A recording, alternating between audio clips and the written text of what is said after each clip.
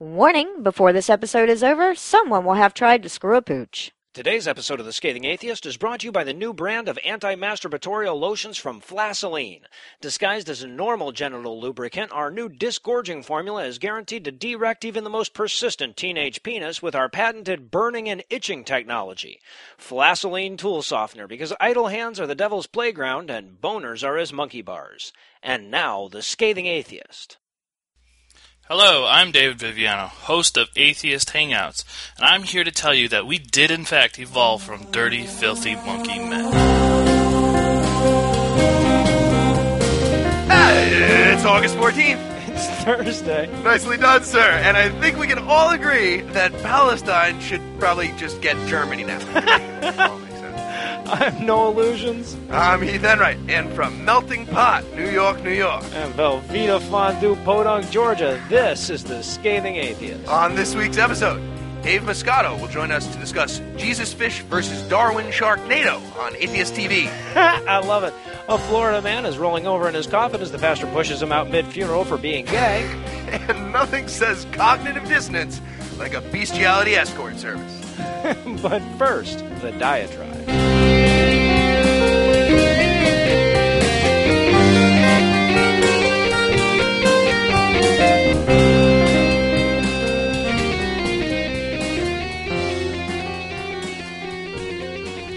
Have you ever stopped and asked yourself if atheists even deserve equality?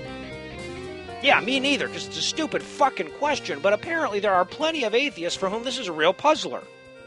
I was reminded of that earlier this week when I posted something on our Facebook page. You'll recall last week we talked about a restaurant in North Carolina that was offering a discount to customers who pray before they eat, right? Well, our good friends at the Freedom from Religion Foundation sent the owner a letter explaining, we get that you're just trying to be nice, and I'm sure it didn't occur to you when you first started this policy, but that's pretty discriminatory against atheists. And to her credit, the woman who owned the place got the letter and changed the policy. Right, there's some confusion now about whether she's going to change it back, but at the time she put up what seemed like a pretty conciliatory note explaining why she discontinued it, and hooray once more, thanks to the FFRF, we're that much closer to equality. So I throw this on Facebook, and we got several comments on it. The majority of them were super positive, people basically saying it's good to be reminded that from time to time all you have to do is raise your voice, right, and you can make a difference. But sprinkled here and there were these self-loathing atheists who had nothing to contribute but vitriol. There were atheists who were outraged that the atheist movement had, quote, come to this. Now, a couple of them were rooted in the nonsensical libertarian notion that restaurants should have the right to discriminate against whoever they want to, and while I could spend a diatribe talking about how brain-bruisingly stupid that is, I'm not going to. Instead, I'll focus on this other variety, these posts about how petty a fight this was, about how frivolous shit like this was the problem with the atheist movement. I even had one idiot who deleted all her responses post-rebuttal who said that it, quote, isn't like atheists couldn't just bow their head and fold their hands for a minute, end quote. She went on to explain that atheists aren't really discriminated against because there aren't signs on doors that say no atheists allowed. What the fuck is it with our movement that so many of us are worried about pissing off our oppressors? Does this happen in every social movement? If a restaurant started giving a discount for overtly heterosexual behavior, would there be voices in the LGBT community saying, come on, guys, it's not like we can't just kiss people of the opposite gender while we're in that diner and get the discount? And as to the signs that say no atheists allowed, well, yeah, they're there. You just don't see them on storefronts. You have to look in law books. There are 8 states in this country that have laws against atheists holding public office today. In 2014, in the state of Arkansas, an avowed atheist isn't technically allowed to testify in court because according to Arkansas state legislators, atheists have no incentive to be honest. Of course, these conciliatory Uncle Thomas Aquinas types would point out that those laws aren't enforceable, but who gives a shit? The law that Arizona was trying to pass that would have allowed businesses to put up no gays allowed signs, that wouldn't have been enforceable either, but that didn't stop us from getting justifiably outraged when we heard about it. And whether or not those laws are enforceable, by the way, in those 8 particular states, I bet I could name about 43 states where law or no law, an atheist can't hold office. And if you want to talk about how atheists don't face real discrimination in this country, I'd invite you to explain it to the atheist activist in Alabama or the atheist author in Seattle, the death threats against both of whom made the news last week. Or, I'm sorry, does it not count as real discrimination until somebody actually gets killed? But despite the bullshit we face every time somebody tries to work on us, every time somebody tries to get God off our money or out of the Pledge of Allegiance or off some school plaque, you can bet your ass there's going to be a few atheists lining up to tell them what petty assholes they are. these house nigglers will say, this little slice of Christian privilege doesn't matter. They'll say, we should just keep our heads down and be nice and only speak up when they start forcibly circumcising our children. Well, look, we tried that approach. Hell, we've been trying your approach since they stopped burning us alive for existing, and it hasn't worked. We haven't reached an equal status or anything close to it. And now we're trying a new approach, and this approach says that every iniquity counts. Because if we'd had today's atheist movement back in the 50s, I bet God never would have made it onto our money in the first place. If we'd been around in the 1830s, Texas never would have gotten away with a constitution that banned atheists from participating in government. And the only reason that laws like that aren't being passed today is because of the indefatigable efforts of people like Annie Laurie Gaylor, Dan Barker, and the other dedicated attorneys at the FFRF. So if you can't be bothered to lift a finger for your own sake, that's fine. You know, I might shoot you a dirty look now and again, but by and large, I'll leave you alone. All I ask is that you refrain from throwing stones at the people who are trying to do something. Because I, for one, am not okay with being a second-class citizen in my own fucking country. My country, by the way, that was founded on secularism. I'm not okay ceding it to the theocrats one little diner at a time. And if the only way we can win this fight is with you on our backs, we will drag you to equality kicking and screaming, because I'm going to get as close to the finish line as I can in my lifetime. They're talking about your Jesus. We interrupt this broadcast to bring you a special news bulletin. Joining me for headlines tonight is Jesus' co-pilot, Heath Enright. Heath, are you ready to get high with a fictional Jew? I just changed the water. Yeah, let's burn some bush.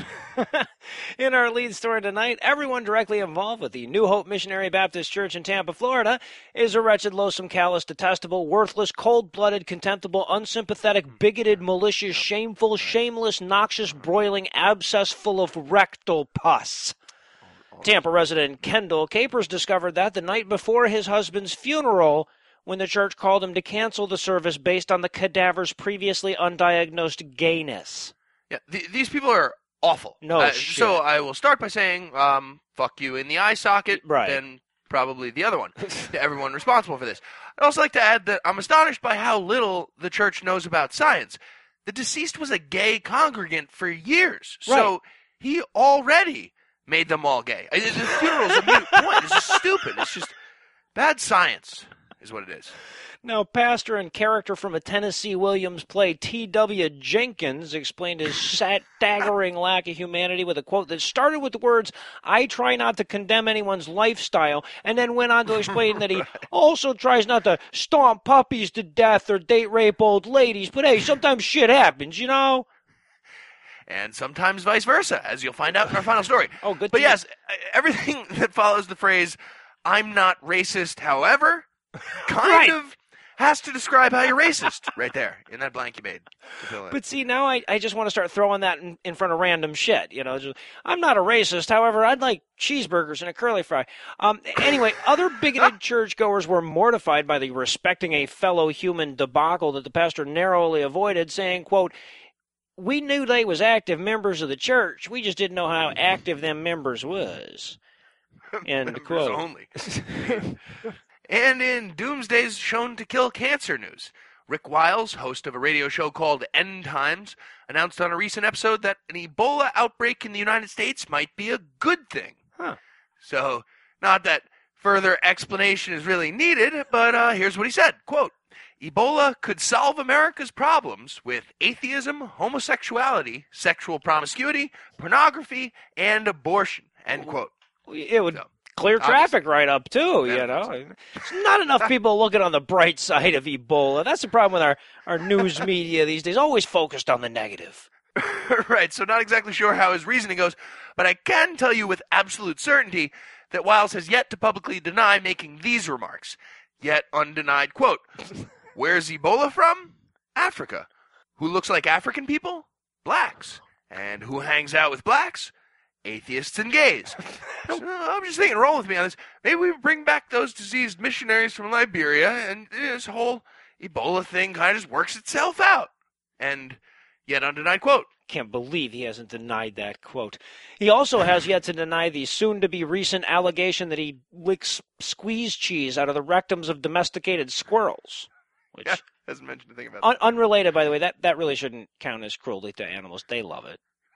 And in pork fried Christ news tonight, officials in China have announced their intent to treat God's intellectual property the same way they treat everybody else's. They'll be creating a brand new state-approved version of Christianity, which is reported to be essentially the same as regular Christianity, except the lip syncing is a little off and there might be some lead in it. And in typical communist style, I imagine this should lead to an improvement for the working class. Of course. Especially considering the Chinese policy on child labor is far more humane than that of Christianity. Oh, God. Way rather put iPods together for 14 hours a day than being an altar boy. I'm just saying. Right. Plus Risk they have reward, the you know. one-child rape policy in China, so that has... Of course, this announcement comes as a response to the cockroach-like spread of Christianity that's plagued the nation for the past decade. While religious people in China are required to worship under state supervision, a cottage industry of churches and cottages has sprung up outside of government control, which has led some Chinese citizens to be exposed to the wrong fictitious bullshit worldview created by an authoritarian elite desperately hoarding power by subverting the innate sense of human worth and dignity. Big trouble, right? Yeah. So instead of secretly spying on Christians, now they're going to herd them all into state-sponsored churches where they can openly spy on everyone. It's pretty smart, actually. I mean, yeah, go ahead and like Jesus all you want in that bugged cage over there. Yeah, just don't get carried away. Just fucking relax. We're letting you do it. Now, Chinese officials seem confident that they can reason with the Christians because they're new to dealing with religious people. Still, I don't know how you're going to manage to twist Christ's message to serve the purposes of communism. I mean, I guess you'd have to, translate it into Chinese or something, I guess. And in Trojan spyware news, conservative Christian activist and convicted hate speaker Bill Whatcott of British Columbia attempted to pull off an undercover espionage and sabotage mission against the LGBT community of Vancouver by infiltrating their gay pride parade as a Pastafarian imposter, where he handed out homophobic literature and faulty condoms, hoping, I guess, to saddle the gays with STDs and unwanted pregnancies, make it really difficult. This story is so fucked up. Or it seems fucked up on the surface. I guess in his defense, maybe he's just thinking, these guys have probably never been to a military funeral. They might not know how God feels about the butt sex. Let's get the message out, yeah. Steps into a phone booth, puts on his disguise. He's like a super bigot. Exactly. So let's review. Whatcott, who is definitely not a closet homosexual, according to his account, decided to don his gay apparel costume on command and go to a parade where he pretended to enjoy singing, dancing, and hugging gay people all day, what he said. And plenty of other serious, balls-deep undercover work that he hates, that he does for the cause. Never would have known it looking at him. I was thinking the same thing the whole time I was reading. The dude actually said, quote, "It was positive from beginning to end," end quote. And then probably went on to say, assumed, quote, and then there was another beginning in his end, and then another one in his end, and then another, and so on and so on. End-to-end wood. Railroad ties. Yes. Vancouver. Lumberjack country. This is ridiculous, though. Be like a homosexual spy using a fake ID and a fake resume to get a job as a mohel and then sending Jewish babies to hell by gay blowing them. I mean... Granted, you and I might find that hilarious. I may have even suggested something similar in a different segment. Anyway, just about everyone else would find that to be morally reprehensible, obviously. We're even talking about. And it's nowhere near as bad as Whatcott's real atrocity. Right. Pierced condoms cause actual worldly harm, whereas gay spite baby head doesn't. So...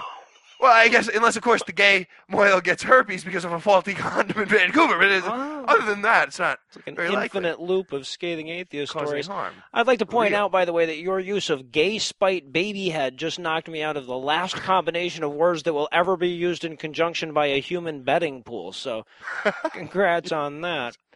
And in You Better Have Had a Darn Good Reason to Rape Those AIDS-Stricken Orphans news tonight, Oklahoma teen missionary Matthew Durham's experience with ass rape should come in handy as he faces life in prison for several counts of raping orphans in Kenya. While Durham has confessed to the crime, he claims that a demon made him do it, so I guess it was all a big misunderstanding. Right. Well, I mean, it's going to be easy to find out if he's lying. If these were legitimate rape demons, the Kenyan orphans won't stay pregnant, so it'll be obvious. Get away with any bullshit. Now, Durham's attorney claims that the confession was coerced by Kenyan officials, adding, quote, "ixnay on the eman day," end quote. Of course, if you consider the level of detail he goes into with his written statement, even if he's innocent, they should probably lock him up for having been able to think of that shit for the purposes of falsely confessing. I mean, I'll save you the details if for no reason to keep Heath from encouraging you to Google Alabama Hot Pocket, but it was bad. It was pretty fucking bad. Alabama hot pocket. Well done. It's very similar to a Cleveland steamer, but performed further south, I believe. And extremely cold in the center, if you're able to. It's a very advanced maneuver, I'm told. Yeah, the stuffing always pops out, makes a mess. It's no good. And in reasonable grounds for impeachment news, according to American Family Association spokesman Brian Fisher, the recent U.S. military intervention in Iraq, allegedly in response to ethnic cleansing in the region by ISIS, is actually a veiled attempt by Satanist President Obama to save the Yazidi tribe, a tiny group of fellow devil worshippers who are also conveniently indigenous to the most disputed sandpit in history.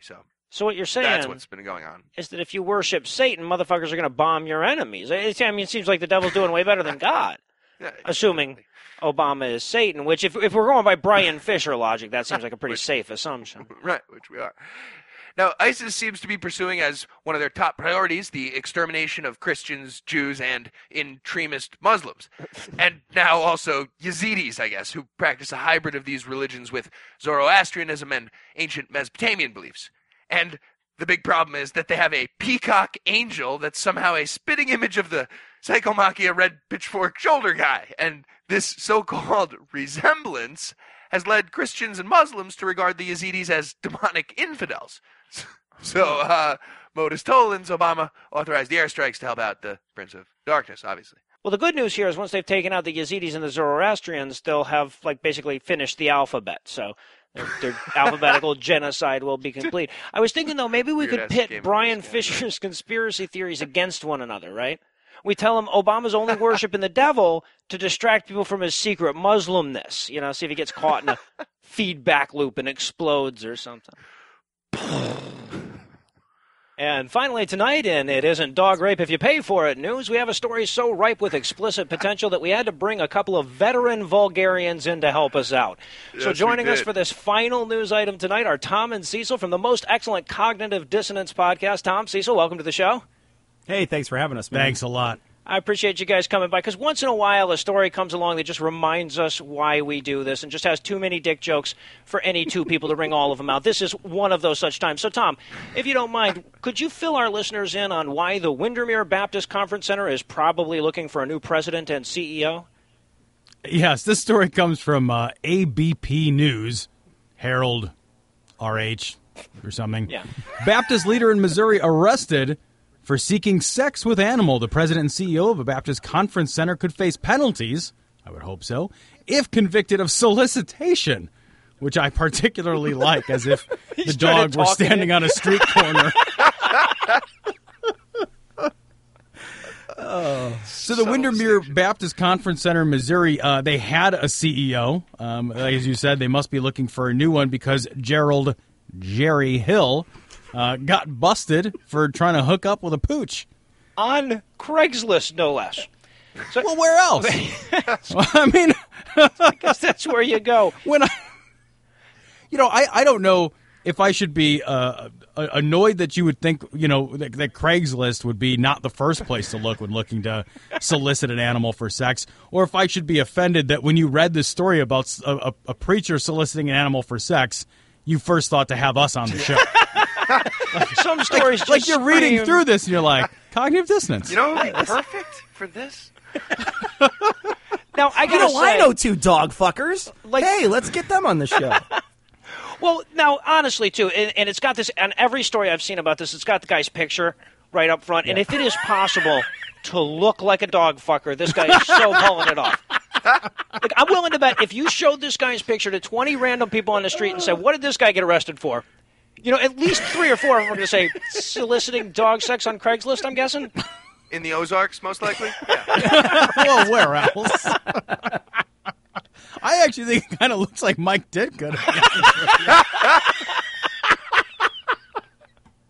And it may be. Who knows? But it's not Ditka sausage, it's Ditka snossage. Oh, nice. Well done, sir. Now, I loved one of the details of the report that I saw that really cracked me up. Is it said that he was looking for one of 2 types of animals to solicit sex from, but they left the other one a mystery. For some reason, the task force won't tell us. I guess it's out of to protect the dignity of the other genus, but they won't tell us what the other animal was. I'm so curious what the other animal is now. I mean, what animal is so embarrassing right? that police thought it would be unfairly destructive to the reputation of a dog fucker to release the other animal? I mean, if the guy Hill was a priest, I'd have to assume puppy or kitten or baby seal. Oh, wow. Wow. You have to imagine that moment where he gets arrested and he puts his hands down, and the cop's like, do you have anything to say? And he's like, you can tell him about the dog. All right. You can put that in the paper. You can let him know about the dog. But the swan's between us. All right? And they wouldn't play, how come none of the... Rolled over on the dog. That's rare. Oh, nice. I just wonder why they weren't printing the fucking ad, because I want to see, for a friend, how does one go about soliciting dog sex in a class? Like, do you just come out and say it, wanted dog to fuck, or do you have to be subtle, needed medium-sized dog to rent by the hour, please send ass pics, you might want to prorate by the minute depending on who you're dealing with. Yeah, this guy's not going an hour. Clearly. Well, the dogs that are most sought after are those Basenjis because they got the curly tail. It's an easy access situation. There's nothing to push out of the way. I wonder if turning out your dog is a little less difficult than house training your dog. I don't. Well, and see, now that's the really embarrassing thing about this for Windermere Baptist Conference Centers. I love the fact that I get to use their name in extra time, is that, not only, because like everybody's solicited a little bit of dog sex on Craigslist here and there. That's not the really embarrassing part. The embarrassing part What's the bad part? Well, it just shows poor financial acumen, because how much does it cost to rent a horror dog versus how much does it cost to take a couple of strays on a date, out behind Tony's Town Square? You get some spaghetti for him. It's going to take at most three dogs. And you're going to be in, like, Flynn. So it's financially wasteful as well. Like Flynn. There had to be a moment, too, where the officer who was involved, like, got the case. Right. He's like, oh, Jim, we got a hot case for you. Oh, yeah, what's going on? This dude wants to fuck a dog. I'm like, wait, this is my job? Like, this is my fucking job? You go home to your wife, and she's like, all right, hey, what do you want for dinner? How was your day at work? Well, tomorrow I got to bust a dog fucker, so ask me tomorrow? I don't know. How does one go about, being an undercover dog pimp, I have to picture that, like, he's dreamed of doing the undercover thing his whole life, and this is, like, his big opportunity. The captain calls him in, is it a drug dealer? No, it's not a drug dealer. Do I have to infiltrate the inner circle of a gangler? No. It's a puppy dicker. So, Sorry. Yeah, we called Ace Ventura, but he was busy. He was climbing out of Rhino's ass in some continent or another. We're not really sure. I will say, in their defense, though, the Windermere Baptist Conference Center, here, I'll say it again for you. Sure. They did say that they were very concerned for the well-being of Jerry. And I thought, Well, that's nice. Were they taking turns? Like, why are we worried about Jerry? Well, we don't know what that other animal was, so, it could have been rabid lion. So, and I just have to picture, because this was like an undercover sting bust. They met they met in a park. So you figure he's got the wire, and it's like on TV, you've got to actually get him to say, like, oh, this is for the senator, so he'll change his vote. So he's got to actually probably get this guy to say that he's going to fuck the dog. So here's that canine dog you wanted so as to put your human penis inside. Yeah. I'm a cockapoo enthusiast. Right. You sure do enjoy illegal bestial sex. Yeah. I experiment in the chocolate laboratory sometimes. And by that, specifically, you mean anal intercourse with this dog right here. Shit, he's onto us. Abort. Abracadabra, red team, go. Get out of here. Chris Hansen walks out of the bushes. Sir, will you have a seat, please?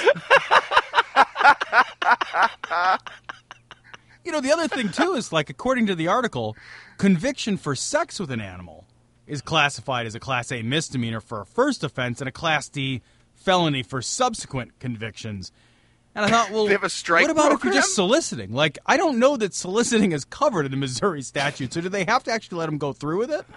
And if so, were they hoping to get a felony arrest, so they have to give him, they have to wait out his refractory period and make him go twice? Now we got him for a felony. Go.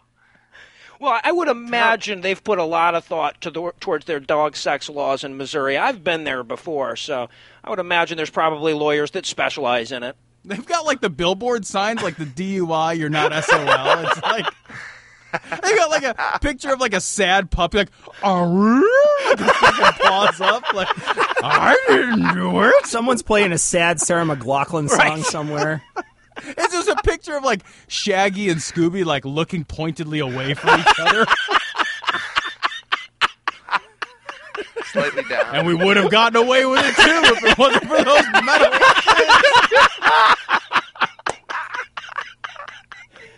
I got to say, like you're saying, there is a bright side to the story. Jared Hill has exposed an online need that isn't being met. So we can use the 30 seconds on the clock to help him out. Ideas for the bestiality dating service. Go. Oh, excellent.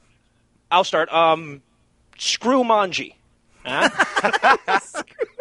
Screw Manji. Nice. Rough and tumble play dates for discerning adults. That could be Screw Manji's like their slogan. How about Big Black's 9-inch cockroach? Well done. How about the Keister Bunny Ranch? Nice. Religious angle. Here. Oh, hey, I've got one that's got a slogan and everything. How about Barnyard by Marriott? Where to go for a good night's sheep? Well, you can go online to OK Canine. Every night you can be best in show. What about that classified area of ChristianMingle.com? Noah's Spark, I think, is the area. What about Jake Farwharton's koala and chlamydia experience? You can always head over to Fetch and Felch for furry fun times. Everybody Google Felch. If you haven't already. Do it on Safe Search, though. Whatever you do. Nothing comes up. What's going on? Yeah, right. And, if you're looking for a special gift for that furry someone, you can always head over to Rover's Lane and pick up something nice. Some ladies and some tramps of the night. How about Tusks Till Dawn at the Razorback Bordello? There's a lot of shit going on there. Nice. Around the track, whippets and chains. What about a happy ending at the Fauna Sauna? Fauna Sauna, I love that. Well, or Bad Touch Birds featuring swallows and tits.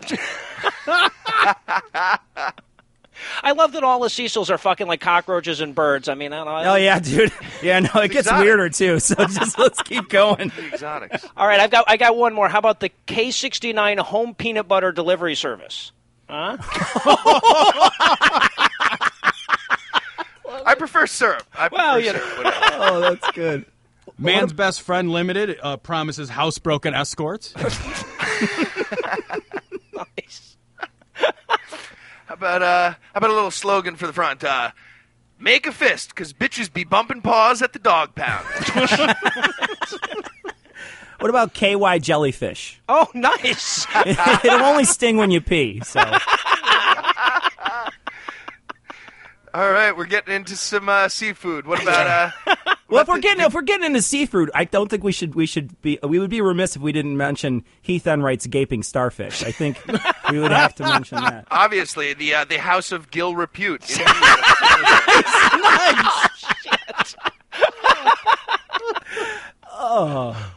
That one I've actually been to. All right, what about hit the honey hole at the gapiary? Check out beeharmony.com. Fucking bees are we now? Or the gay sister site Queen Bee Harmony. Right. Of course. All right, I got one more. How about get some rooster tail at the Cock-a-Diddle-Dude Ranch? formerly the Morning Woodpecker. No. Oh, nice. All right, well, if nobody's got any more, I think we're going to close the headlines there. Heath, of course. Wait, I actually have more. He's got more. Of course he does. All right, real quick, rounding out the list, we have Stuffing the Pita Pockets, the Baby Seal Club, the Doggy Stylist Bride and Grooming Service, nice, the Pure Bread Light District of Amsterdam, and, of course, get your Lion-O at the Thunder Cat House. Nice. Thunder Cat House is a winner. That's awesome. All right, well, of course, Tom, Cecil, thanks so much for joining us. Hey, it's our pleasure, man. Anytime. Thanks for letting us ruin part of your program. And when we come back, Dave Muscato will be here to remind us that there's an invention called television, and on this invention, they show shows. A man wrote the Bible. A whore is what she was. If it's a legitimate rape. It makes you a slut, right? Cooking can be fun. Hey, I'm proud of a man. This week in misogyny. Tonight we'll detail the decline of Western chastity with a series of headlines that perfectly illustrate all the steps that take a good virginal Christian girl and turn her into an unsalvageable succubus possessed of satanic notions like equal rights, biological autonomy, and working outside the home. We'll start in Oakland, California, where parents were outraged to discover that the sex ed textbooks being used to teach sex to their children contained information about sex. Some parents were appalled to discover that a book aimed at 14-year-olds would talk about adult sexual topics like masturbation. Because who ever heard of a 14-year-old beating off? Come on. And as we all know, the key to remaining a chaste Christian young lady is ignorance. Teaching sexually active children about sex would be like adding safety switches to every single handgun. What a pain in the ass. Next, we'll move to Arizona, where every week in misogyny favorite Steven Anderson has explained to the flock that attends his mall church in Tempe that the road to hell is paved with intrauterine devices and vaginal rings. In a sermon he gave in May that just recently came to my attention, he explained that birth control, quote, promotes whoredom, end quote, and also that it gives women green toxic alien blood. No shit, look it up.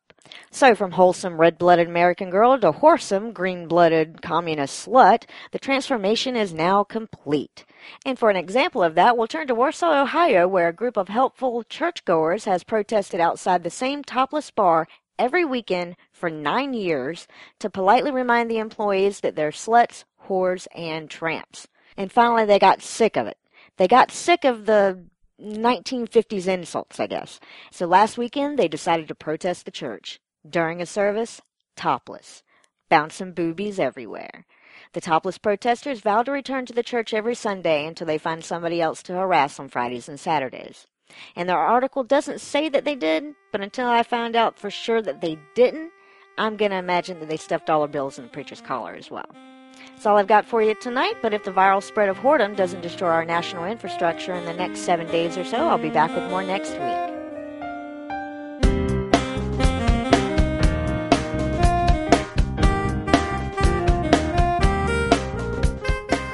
Rejoining us tonight is the thunder from down under himself, Adam Reeks from the Herd Mentality Podcast. Adam, good to hear from you again so soon. Greetings, Noah. Thanks for having me back. You bet. And joining us for the first time is Twitter's very own @OneGodlessWoman, or in the human world, Iman. Iman, welcome to the Scathing Atheist. Hi, Noah. Thanks for having me on. Thanks for coming on such short notice here. But I'm really excited to get you guys back on because I got some really good news from Adam about 2 days after last week's episode aired. Adam, would you care to share with the listeners the news that you shared with me the other day? The short story was that I was getting very anxious, very nervous that we weren't going to approach our $6,000 goal before Iman got off the operating table. And one individual by the name of Peter came to the party and dropped $2,000 and got us to the goal. Wow. Extraordinarily generous person, and a lot of extraordinarily generous people that got us to $4,000 leading up to this. Now, Adam, this is the third time you've tried to do a fundraiser for this. Is that correct?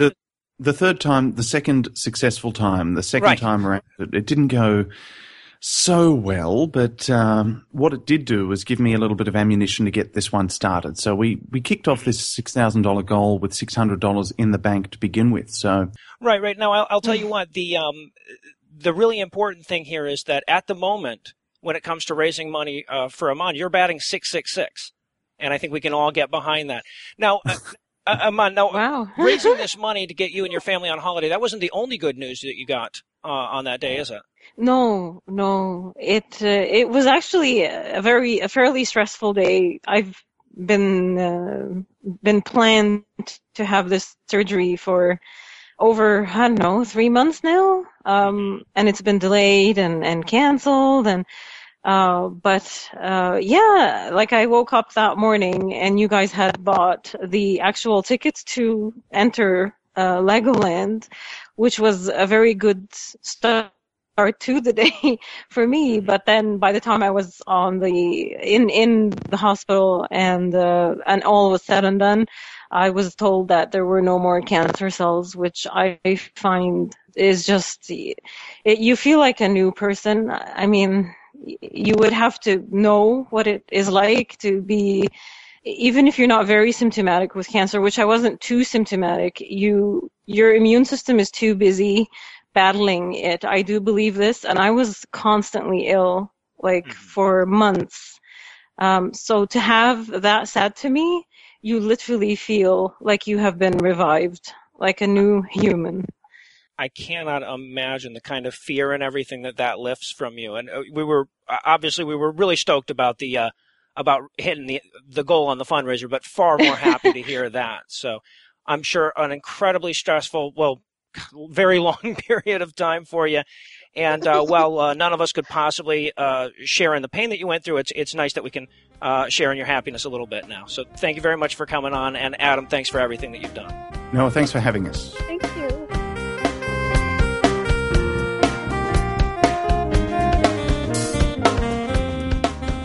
And now for the 23rd installment in our 66-part series of biblical poetry, I present Isaiah in rhyme.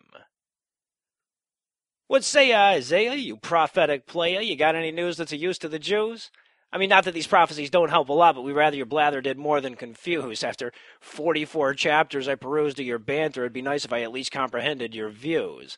Don't mean to refute your wild guess at the future, quite a man of repute for a stammering loon, but you said you'd behead the oppressor's Jewish dread, and they're not shredded or dead, and you keep saying soon.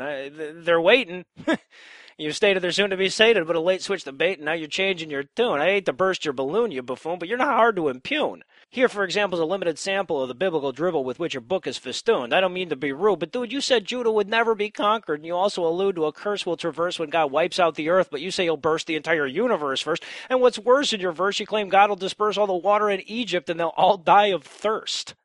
And then you babble on about Babylon, nothing a wise man would gamble on. As I recall, after all, you said their nation would fall, and never again would human feet travel on the roads they once strode through, leaving it an abode to mythical creatures like dragons and satyrs. I told you, Isaiah's a cock, and his whole book's a crock, unless there's a couple of wyverns at large in a rock. And you know a fight's coming with the Moabites thumbing their noses at Jew God and worshipping Baal, but still all your skill at divining God's will painfully, blatantly, epically fail. And there's a point there, for instance, where you try to convince us that all the Moabites from beggars to princes will be dead within 3 years of the day that you print this, and soon after Damascus will cease its existence.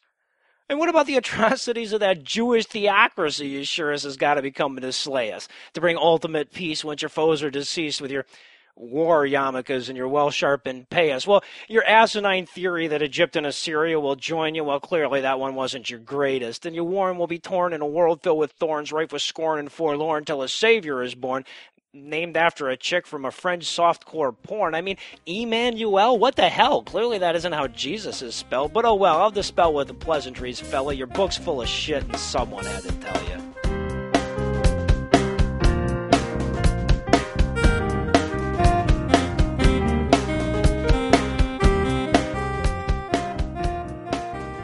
If I turned my television to channel 1 and started clicking upward, by the time I reached 14, I'd have passed 5 religious stations. But I could scroll all the way to channel 864-4, and I'd never come across a secular channel. Not a single humanist channel, not a single atheist channel. Of course, as you know from a lot more than our lead story 2 weeks ago, American Atheist is seeking to change that with a historic launch of Atheist TV. And the reason that you've heard so much about it is because my guest tonight is obviously doing his job. Dave Muscato is the Public Relations Director for American Atheist. He's also an atheist writer, activist, speaker, and debater. And as I understand it, he tears it up on the base. Dave, welcome to the Scathing Atheist. Thanks for having me on. I really appreciate it. All right, so I hate to put you on the spot here, but I want you to make a guess. First time I ever turn on Atheist TV's online stream, what do you think is the first thing I saw?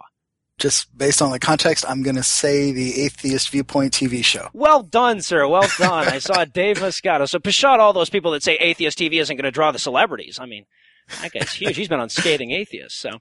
Oh, and incidentally, by the way, I apologize I didn't get back with you quicker. Apparently all the emails you guys sent asking me to anchor Atheist TV's 11 o'clock skit comedy / risque atheism news satire program never made it to my inbox. So I'm going to check with Gmail, find out what happened there. But in the meantime, I do want to knock out a few, talking points type questions. First, obviously, Where can our listeners go to watch the new network? So it's broadcasting in two different places. If you have a Roku box, a Roku device, you can go to the channel store and subscribe to the channel on there. It is a free channel, so you just have to add it to your channels, and then you should be able to watch it from there. If you do not have a Roku device, you can go to www.atheists.tv and watch it free online anytime. Excellent. And of course, that'll be linked on the show notes for this episode. And as if we don't already know, tell us, why do we need an atheist television channel?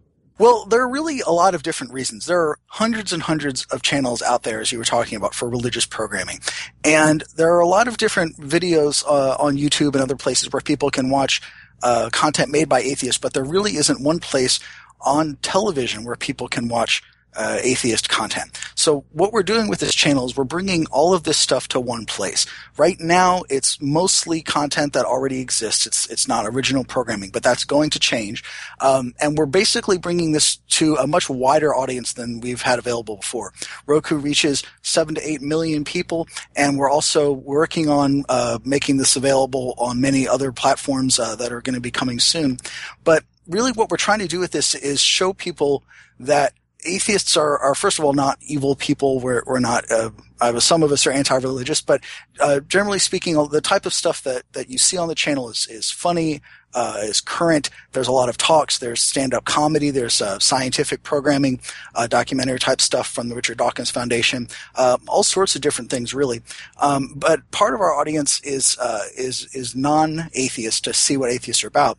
But then part of our audience is also our intended audience is also current atheists who just aren't part of the atheist community, but could be. And we want to show them that this community exists and that you can be part of it if you want to.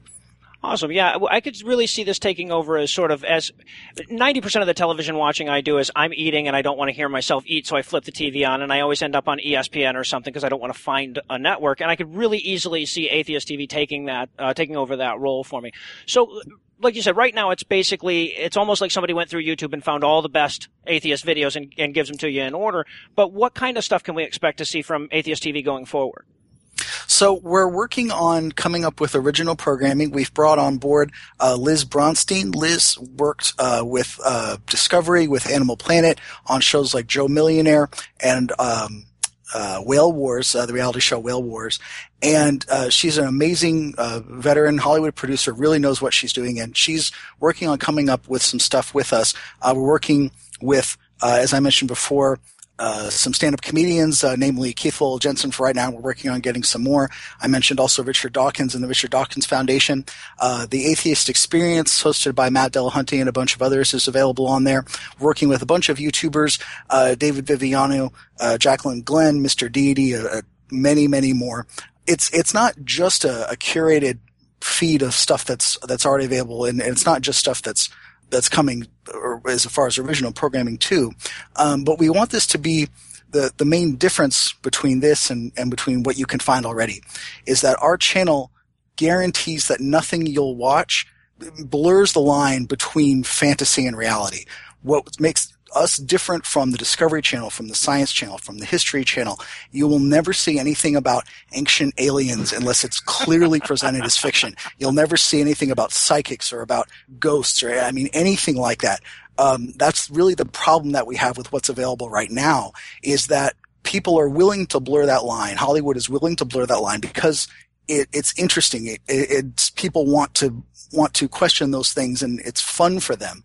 But they don't see it as entertainment, and that's the problem, and that's what we're trying to address with this. It's fine to be entertained as long as you understand that you're being entertained and that we make it clear that these are not factual things. So we do have some nonfiction stuff on there. We do have some fiction stuff on there. As I mentioned, Mr. Deity, we're working on adding some more stuff like that. But everything that's fictional will be presented as fictional, and everything that's nonfiction you can trust as nonfiction. All right, so that brings up a question then, because when the History Channel first debuted, they actually had history on it. It was mostly Hitler, but it was legitimate history that a historian could more or less nod along to. And now it's, like you say, ancient aliens and biblical literalism and crap. So how is Atheist TV going to avoid the same kind of network creep that took all the music off of MTV? Well, the thing that makes us different is that we have, as I was saying, an ethical commitment to make sure that we keep everything that's on the channel that we're calling nonfiction, nonfiction. As atheist activists, this is the cause that we're fighting for, is to not delude people, to not trick people into believing things that isn't true for the sake of making money. This is what makes us different from churches. Churches don't have a problem with people believing things that don't fit with science, that don't fit with logic, that don't fit with reason, if it gets them a job, if it gets them popularity or whatever. Our whole starting point, our whole foundation is atheism activism, which means promoting science, promoting reason, promoting what's real and what's true and what we can show is true. And we will never deviate from that because that's our core. Excellent. Well, hopefully you're very successful with it, and maybe you can make an influence on some of these other channels as well. Now, I'll freely admit that I've been a bit of a cheerleader for this effort, but I would like to, it hasn't been without its criticism. So if you don't mind, I'd like to get your take on a few specific critiques that I've seen offered so far. Sure. We'll start with Mary Elizabeth Williams, writing for Salon, who lamented that the new channel lacked atheist buddy cop dramas and reality shows. Because I think if we all can agree that if there's one thing TV needs more of, it's buddy cop dramas. So, but a lot of people have faulted the network for its lack of original programming, said maybe that you guys came to the air too quickly. Do you think that's a valid complaint? I think that is some good criticism, that there's not enough original programming, and that's why we brought Liz on. That is something that we want to address. It's really just a matter of funding. Once we have a budget to make original shows, that's what we intend to do. We could have waited to come to air until we had a lineup of original shows, but that's generally not how this type of thing works. There are many, many channels that don't air original programming or don't air completely original programming. We do have one show that we produce in-house called The Atheist Viewpoint that we have our studio here in New Jersey where we shoot that.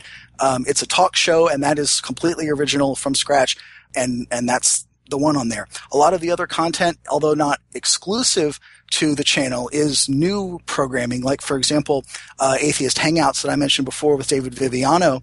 It's basically just an Ask Me Anything show. He has famous atheists come on. People tweet their questions live, and then he asks them to the star, and the star answers them, and that's the show. He's had Chris Cluey, he's had Lawrence Krauss, he's had all sorts of different people. But yeah, that show, new episodes are going to be airing on Atheist TV, so that's where you'll see them, also on his YouTube channel. But we thought it was important to get this going and get this out there so that people can see what the idea is, and they can decide to contribute if they want, and then based on what kinds of budgets we can put together, we can see about more original programming. Awesome. Yeah, well, I mean, I'm old enough to remember when ESPN was all tractor pulls, and they seem to be doing all right now, so I like your model. Now, this might be for the future, but I'm going to spitball one here for you. Seth Andrews is good cop. I'm bad cop. Dan Finka is the foul-mouthed captain that hides a heart of gold beneath his gruff exterior, and we team up to take on faith healers and woo merchants. We could call it Occam's Razor's Edge. I'll mention it to Liz, and we'll see what we can come up with. I would love to watch something like that. It just depends, like I said, on budget and so on. All right. So if my listeners didn't already have all kind of great reasons to contribute to your efforts. Okay. Moving on, another complaint from Sarah Jones, writing on Chris Stedman's Faithiest blog, and she accused the channel of acknowledging and even endorsing the existence of Richard Dawkins. Now, it seemed that her complaint really was sort of in opposition to what you were saying earlier about part of your audience being that seeker agnostic. She was faulting it for being too mean. You know, you showed Muhammad and you showed a picture of, or a video of Madeleine Murray O'Hare burning a sacred text. So how do you respond to the Atheist TV's too mean critique? So the channel, just to be clear, is owned by American Atheists. It's a wholly owned subsidiary, but it is not branded as American Atheists. It's its own entity. So it's not designed to be anti-religion and have that tone the way that American Atheists very openly and very vocally does. What we show on the channel is something that we decide ourselves, and we admit that, and we're happy to talk about that. But it really also depends on what's being made available to us and what people provide that's broadcast quality and that we think our viewers will want to see. We have been in touch with the American Humanist Association and other much quote unquote softer groups about providing other content. It's just that as far as when we were ready for our launch, the stuff that we had available was our own content, the talks from our national conventions, the talks from the Reason Rally, our own in-house TV show, The Atheist Viewpoint, stuff from the Atheist Experience with Matt Dillahunty, who's a little more hardline, and Richard Dawkins, because that's who had stuff ready to go that they could send to us. As we add more stuff, we are very happy to spread it wider. I mentioned we have comedy, we have other things that are much lighter. It really just depends. And we are looking right now, actually, I'm going to go ahead and spill this on your show. We haven't talked about this anywhere else yet. We're looking into having some children's programming, which is going to be much less hardline. And we haven't talked about what that's going to be, but it's definitely something that we want to have on the channel. The idea long term is to make this extremely well-rounded that covers both the hardline and the conciliatory approach to atheism. We want this to be something for secular humanists, for atheists, for everybody who doesn't believe in God to enjoy. Awesome. Well, when it comes to children's programming, as I understand it, talking vegetables seem to work wonders. But that actually brings me right into my final complaint. If you would, I'd like you to answer the very harsh indictment leveled by esteemed public intellectual and expert scientarian Ken Ham, who warns that Atheist TV will, quote, and I shit you not, this is a quote, poison and destroy the minds of children who have already survived the abortion holocaust, end quote. So, did you guys ever think about that? Because that sounds pretty bad. I'm no expert, but that sounds pretty bad, Dave. Yeah. I mean, Ken Ham he's a ham. I don't know what else to say. He has a religious platform and he uses it to bilk people. But that criticism, I mean, we're not indoctrinating anybody. We're telling people that if you think logically and you use reason, that you're going to get better answers to your questions. And as far as children's programming, we don't really have much yet. Some of the comedy, might not be as good for them as some of the science type programming. But we think that there's a lot of stuff that kids will benefit from in growing as a person. We're not here to force anybody to believe anything. That's the exact opposite of what we want to do. We want people to understand that you can ask questions, that you can think, that just because you see something on TV doesn't mean that it's true, or just because your parents tell you something doesn't mean that it's true. That's really what our approach is. And if he's calling that indoctrination or poisoning children, then he has a very incorrect idea of what those words mean. Boy, doesn't he. I'll tell you what, you couldn't ask for a better poster child for why Atheist TV needs children's programming than a guy like Ken Ham. You know? Exactly. Yep.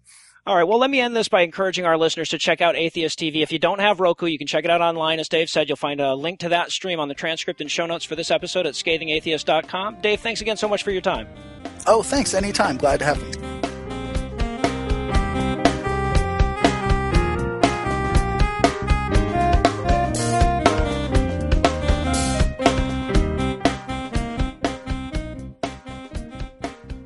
It's time for the part of the show that comes next, listener feedback. This is the part of the show that I probably should have come up with a little intro bump for or something by now.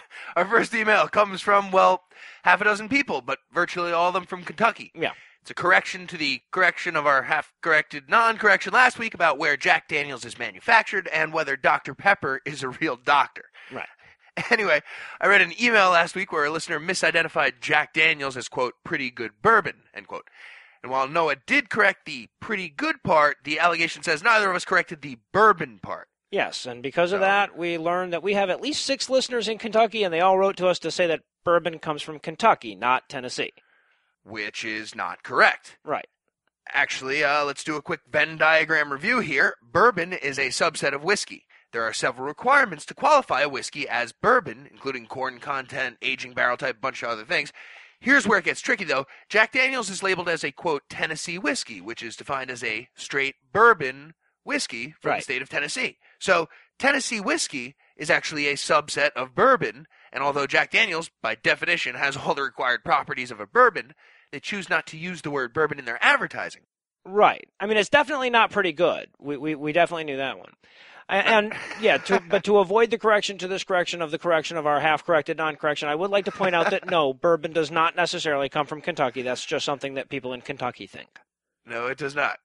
All that being said, as a beverage distribution engineer myself, and also a pedantic nerd myself, my failure to make all the correct distinctions last week was admittedly an error of pedantic, nerdy omission. So right, and I mean, I totally get it. Like, you live in Kentucky, you've got the Creationism Museum, you're the perpetually forthcoming Aardvark, plenty to be ashamed of, to be sure. I get why you want to come to the defense of the only good thing about your state, but the main reason I wanted to bring this up is that, you know, it's not that we don't appreciate corrections. By all means, keep them coming. We're pedants too. We appreciate that. But I just think it's funny that we're now making the 4th correction on a story where we still haven't technically gotten anything wrong, you know? Exactly. never said DOs weren't doctors. No. Never said Jack Daniels was made in Lynchburg, Virginia. Technically, no. Never said that Jack Daniels was a bourbon. No. In fact, all Noah said about that was that Jack Daniels was, quote, a long ways from good bourbon, end quote, which is absolutely true. It, in fact, becomes truer in light of everything we just talked about. Yeah, exactly. It's bad whiskey, not good Now, bourbon. we also got a message this week via Twitter from Tweet Child of Mine, who informs us that he or she will no longer be listening to our show and has dropped their per-episode Patreon donation because the show had become, quote, too Marxist, end quote. Yeah, it's a very nuanced view based on her detailed analysis. I'm assuming she just finished some extensive research on Marx and Engels. Regardless, if you don't like Robin Hood, you're an asshole. I'm sorry, that's just the long and the short of it. If you don't like Robin Hood, you're an asshole. And if you think John Galt's 200-page anti-Robin Hood speech qualifies as political philosophy, you're an asshole, and you'd be laughed out of just about every political science seminar in the world. Yeah, so, right. Let's stop. Look, I wouldn't consider myself personally a Marxist, but I also don't think that's a bad word. You know, I'll freely admit that Marx has been a huge philosophical influence on me. In fact, there's a quote of his that's got me through some pretty dark times and seems appropriate now. All right, what's that? Quote, I once shot an elephant in my pajamas. How he got in my pajamas, I will never know. It's got a little bit of Groucho, but it also sounds like a Dick Cheney alibi, I gotta say. Actually, it does now that you mention it.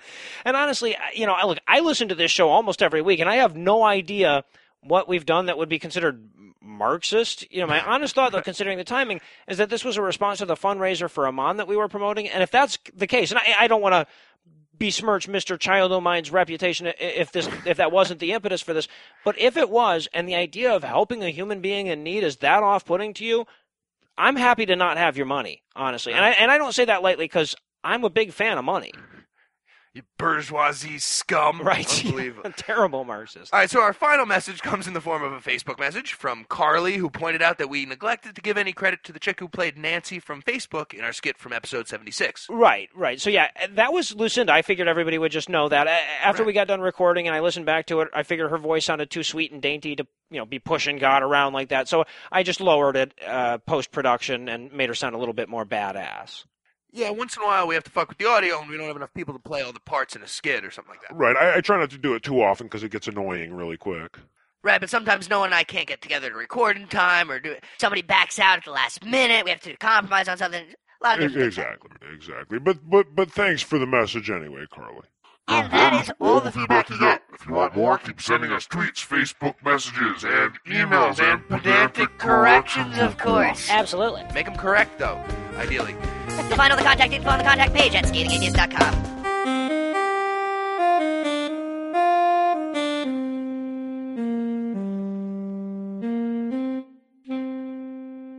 Before we enter our 168-hour hibernation tonight, I wanted to let you know that immediately after we recorded the headline bit with Tom and Cecil this week, Heath and I recorded a bit for them on their show where we reviewed Darren Aronofsky's Noah.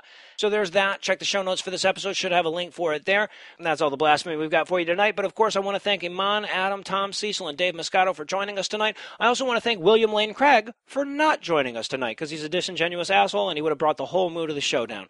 And if you want to know more about our guests tonight, you'll find a link to Adam's Herd Mentality podcast, Tom and Cecil's Cognitive Dissonance podcast, and a link to Atheist TV's online stream on the show notes for this episode. So there's entertainment for you forever. Also need to throw a thanks and a shout out to my good friend David Viviano, aka Gamma Atheist on Twitter, for providing this week's Farnsworth quote. His YouTube show, which is now available as a podcast, Atheist Hangouts, will be linked on the show notes as well. Definitely encourage you to check that out, and not just the episode I was on, even though that's probably the best one. But of course, most of all, I need to thank this week's most valuable investments in oxygen: Evan, Abel, Stephen, Ryan, Matt, Mike, Steve, Matthias, Rebecca, Mick, Dennis, Carmen, and Thomas. Evan, Abel, and Stephen, whose erections make Groot feel inadequate. Ryan, Matt, and Mike, the sight of whose cocks would trigger Captain Ahab's PTSD. Steve, Matthias, Rebecca, and Mick, who are so bright their intelligence is measured in terawatts. And Dennis, Carmen, and Thomas, who, the Surgeon General warns, could kick your ass. Together, these 13 thoroughly thankable thinkers have thwarted the theologist this week by giving us money. Not everybody has the money to give us money, but we like it when they do, which, as I understand and it makes us pretty shitty Marxists. Anyway, if you'd like to join their noble ranks, you can make a per-episode donation at patreon.com/scathingatheist, which you'll find linked at the very top of the page at scathingatheist.com. And while you're there, you could also make a one-time donation by clicking on the donate button on the right side of the homepage. And if you'd like to help, but you're too deep in hiding to transfer money electronically, you can also help us a ton by giving us a glowing review on iTunes, which a lot of awesome people have recently done, so thanks to them. And also tell somebody about the show, but, warn them first and everything. If you have questions, comments, or death threats, you'll find all the contact info on the contact page at scathingatheist.com. All the music used in this episode was written and performed by yours truly, and yes, I did have my permission.